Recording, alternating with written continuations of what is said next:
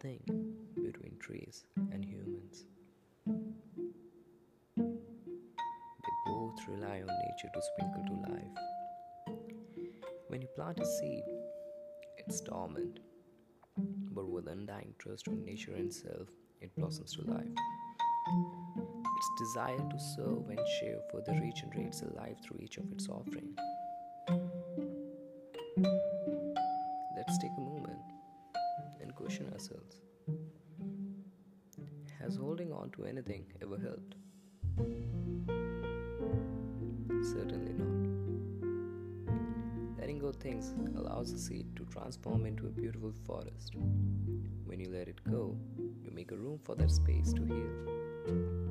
You present yourself an unique opportunity to regenerate, resprinkle to life, and it's with more love and warmth indeed. Just like trees, our journey is equally about being as it's about giving. Give what you can and give up what you've got. I am and I will always be rooting for you. Namaste. I'm Sahil Thakur, your self care companion from letsyoga.org.